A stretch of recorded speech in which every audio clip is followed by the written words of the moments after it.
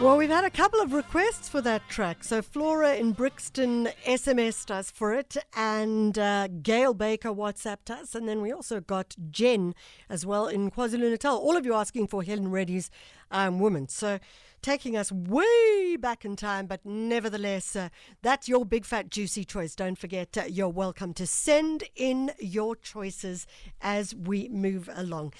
Nevertheless, it's time for us to go into word domination, and we're going across to a UK author today. She was well known, or is well known, for her thriller, The Girl on the Train. The book was written and then, of course, became a film. Now, PAULA HAWKINS is back with another convoluted and complex thriller called A Slow Fire Burning. What is it about? Well, a young man is killed on a houseboat on a canal in London. And I need go no further, except to say that as one reviewer described the novel, it's like an onion, and I thought that was a perfect description. How many of the characters and the possible murders, not just one, are linked, be it by chance or familial, means, of course, that there's a plethora of possible killers. Some seem to have reason, for others there's no rhyme in the reason, and like a twisting onion, the plot turns in on itself and takes us back to a series of secondary plots, that of sexual assault and murder, brutal car accidents, deaths of a variety of natures, both human and animal. So that all the characters live within a few kilometers distance from one another means that the plot is not just like an onion, but rather like a very tight, tangled ball of wool.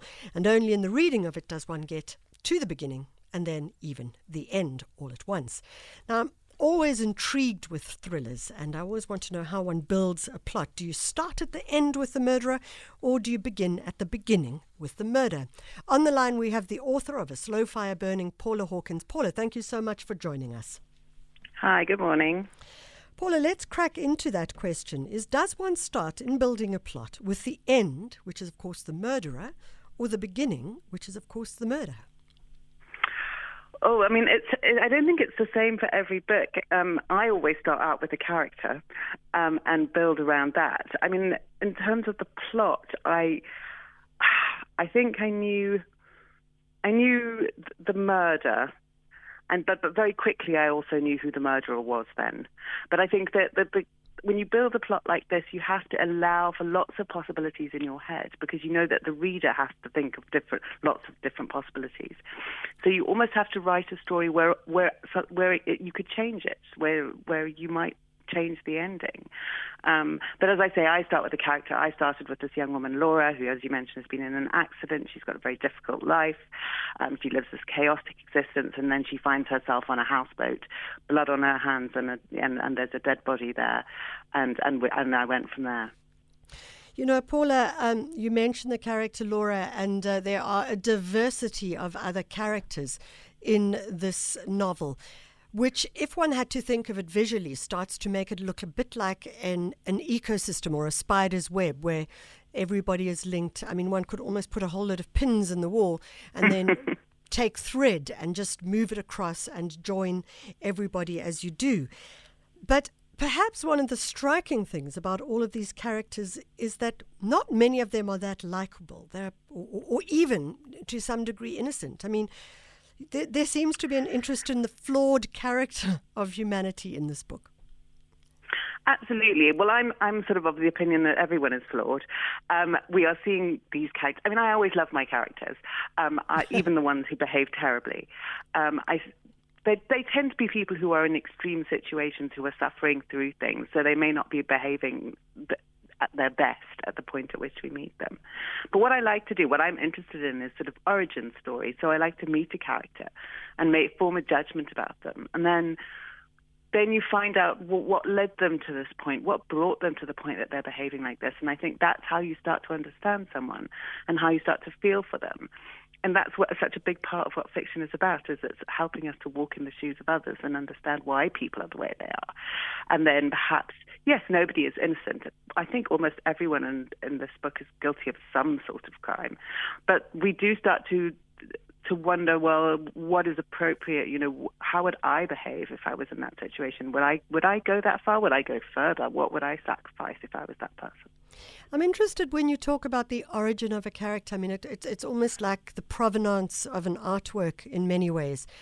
And I think there's something quite powerful about that conceptually. If we think about the world and we think about the people around us, it certainly does then drive a level of empathy. Yes, absolutely. As I say, I think that's what fiction's about. It's about starting to understand people who aren't like you or who live differently from you, or who live in a completely different country from you. Which is why it's such a great thing to read widely and read all sorts of different stories, because you start to understand the world from a different perspective. You know, in the book, I don't want to say a secondary plot, but because it does line its way quite strongly through it, which is, as I mentioned earlier, it's a secondary plot of sexual assault. And I have to say, the brutality of it, to be honest, which is thread throughout the novel, made me feel extremely uncomfortable. And it almost felt like, if one had to think of it in oral terms, it felt like a very high-pitched sound effect backing the rest of the story, if that makes any sense. Talk to us a little bit about that particular narrative, but also that particular style of working in a thriller.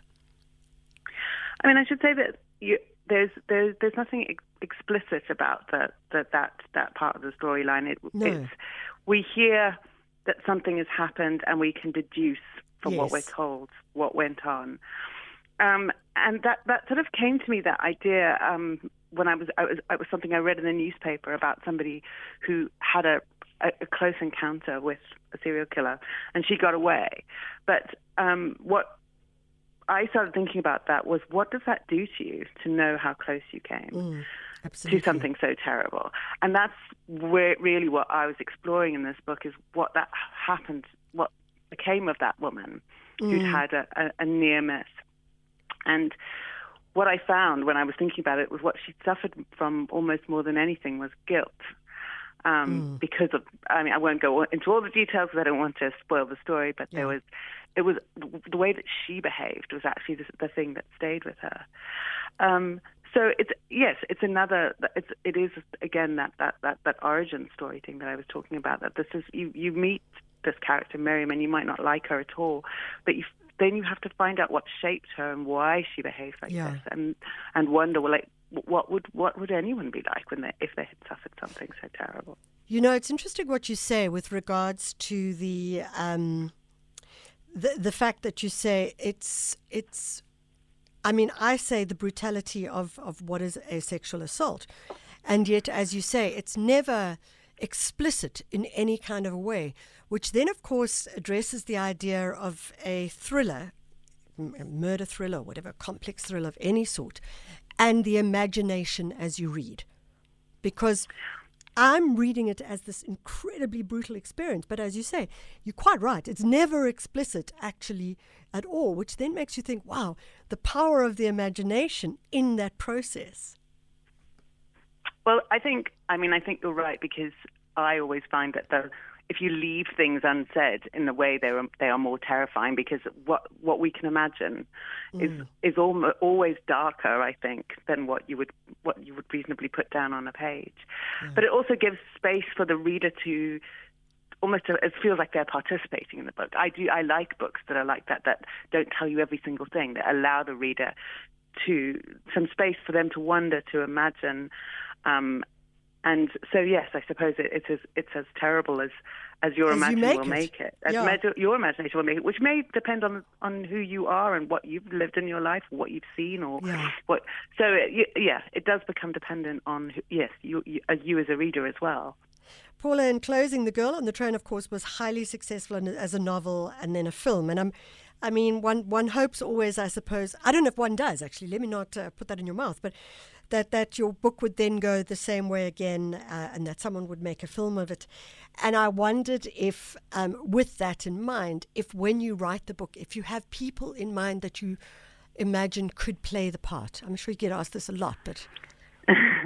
I never fantasy cast my books. Don't you?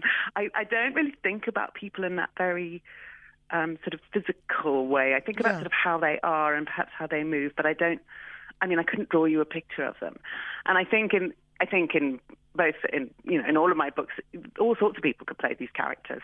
Anyone could inhabit them, and a film or television program is always somebody else's interpretation of your book anyway, unless you're making the whole thing yourself. So I think that's one of the fun things as a writer, to sit back and let somebody else see what somebody else does with it and see what they create of it, because.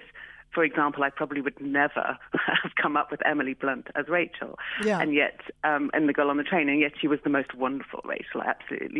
She absolutely nailed that part. So, just goes to show. Isn't that funny though that you say I would never ever draw that character, and yet you've written these characters so clearly. I mean, they are absolutely visible. They are absolutely real, flesh and blood. And you've, down to Theo's slightly paunchy stomach. I mean, it's. Yeah, I mean, I suppose, yes, I draw a picture in a different way. Obviously, I draw it with words, but they don't sort of appear to me in my mind in that very sort of visual way. Yeah. Paula, we wish you all the best. Thank you so much. It was a great read. It was a very easy read, actually, and I'm always delighted when that's the case. And I suppose thrillers are easier reads than many, because you just want to figure out who did it and get to the end as quickly as possible. So thank you very much. Thank you. Paula Hawkins, she's the author of A Slow Fire Burning. You'll remember her from The Girl on the Train and other books as well, but she's back, as I say, with another complex thriller to entertain you. Maybe you just feel like, I need to just be taken away from where I am right now. This is the perfect book for that.